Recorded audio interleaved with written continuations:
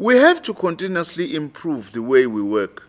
We can't expect the ANC that it simply wakes up and decides on its own on a matter like that, and thereafter expect that we're going to close ranks as the alliance and then agree, as if we were consulted. Those are the kinds of things that we are pointing out and saying they must end if we are to unite ourselves, because precisely it's these kinds of things that causes angst within our own ranks of the SACP.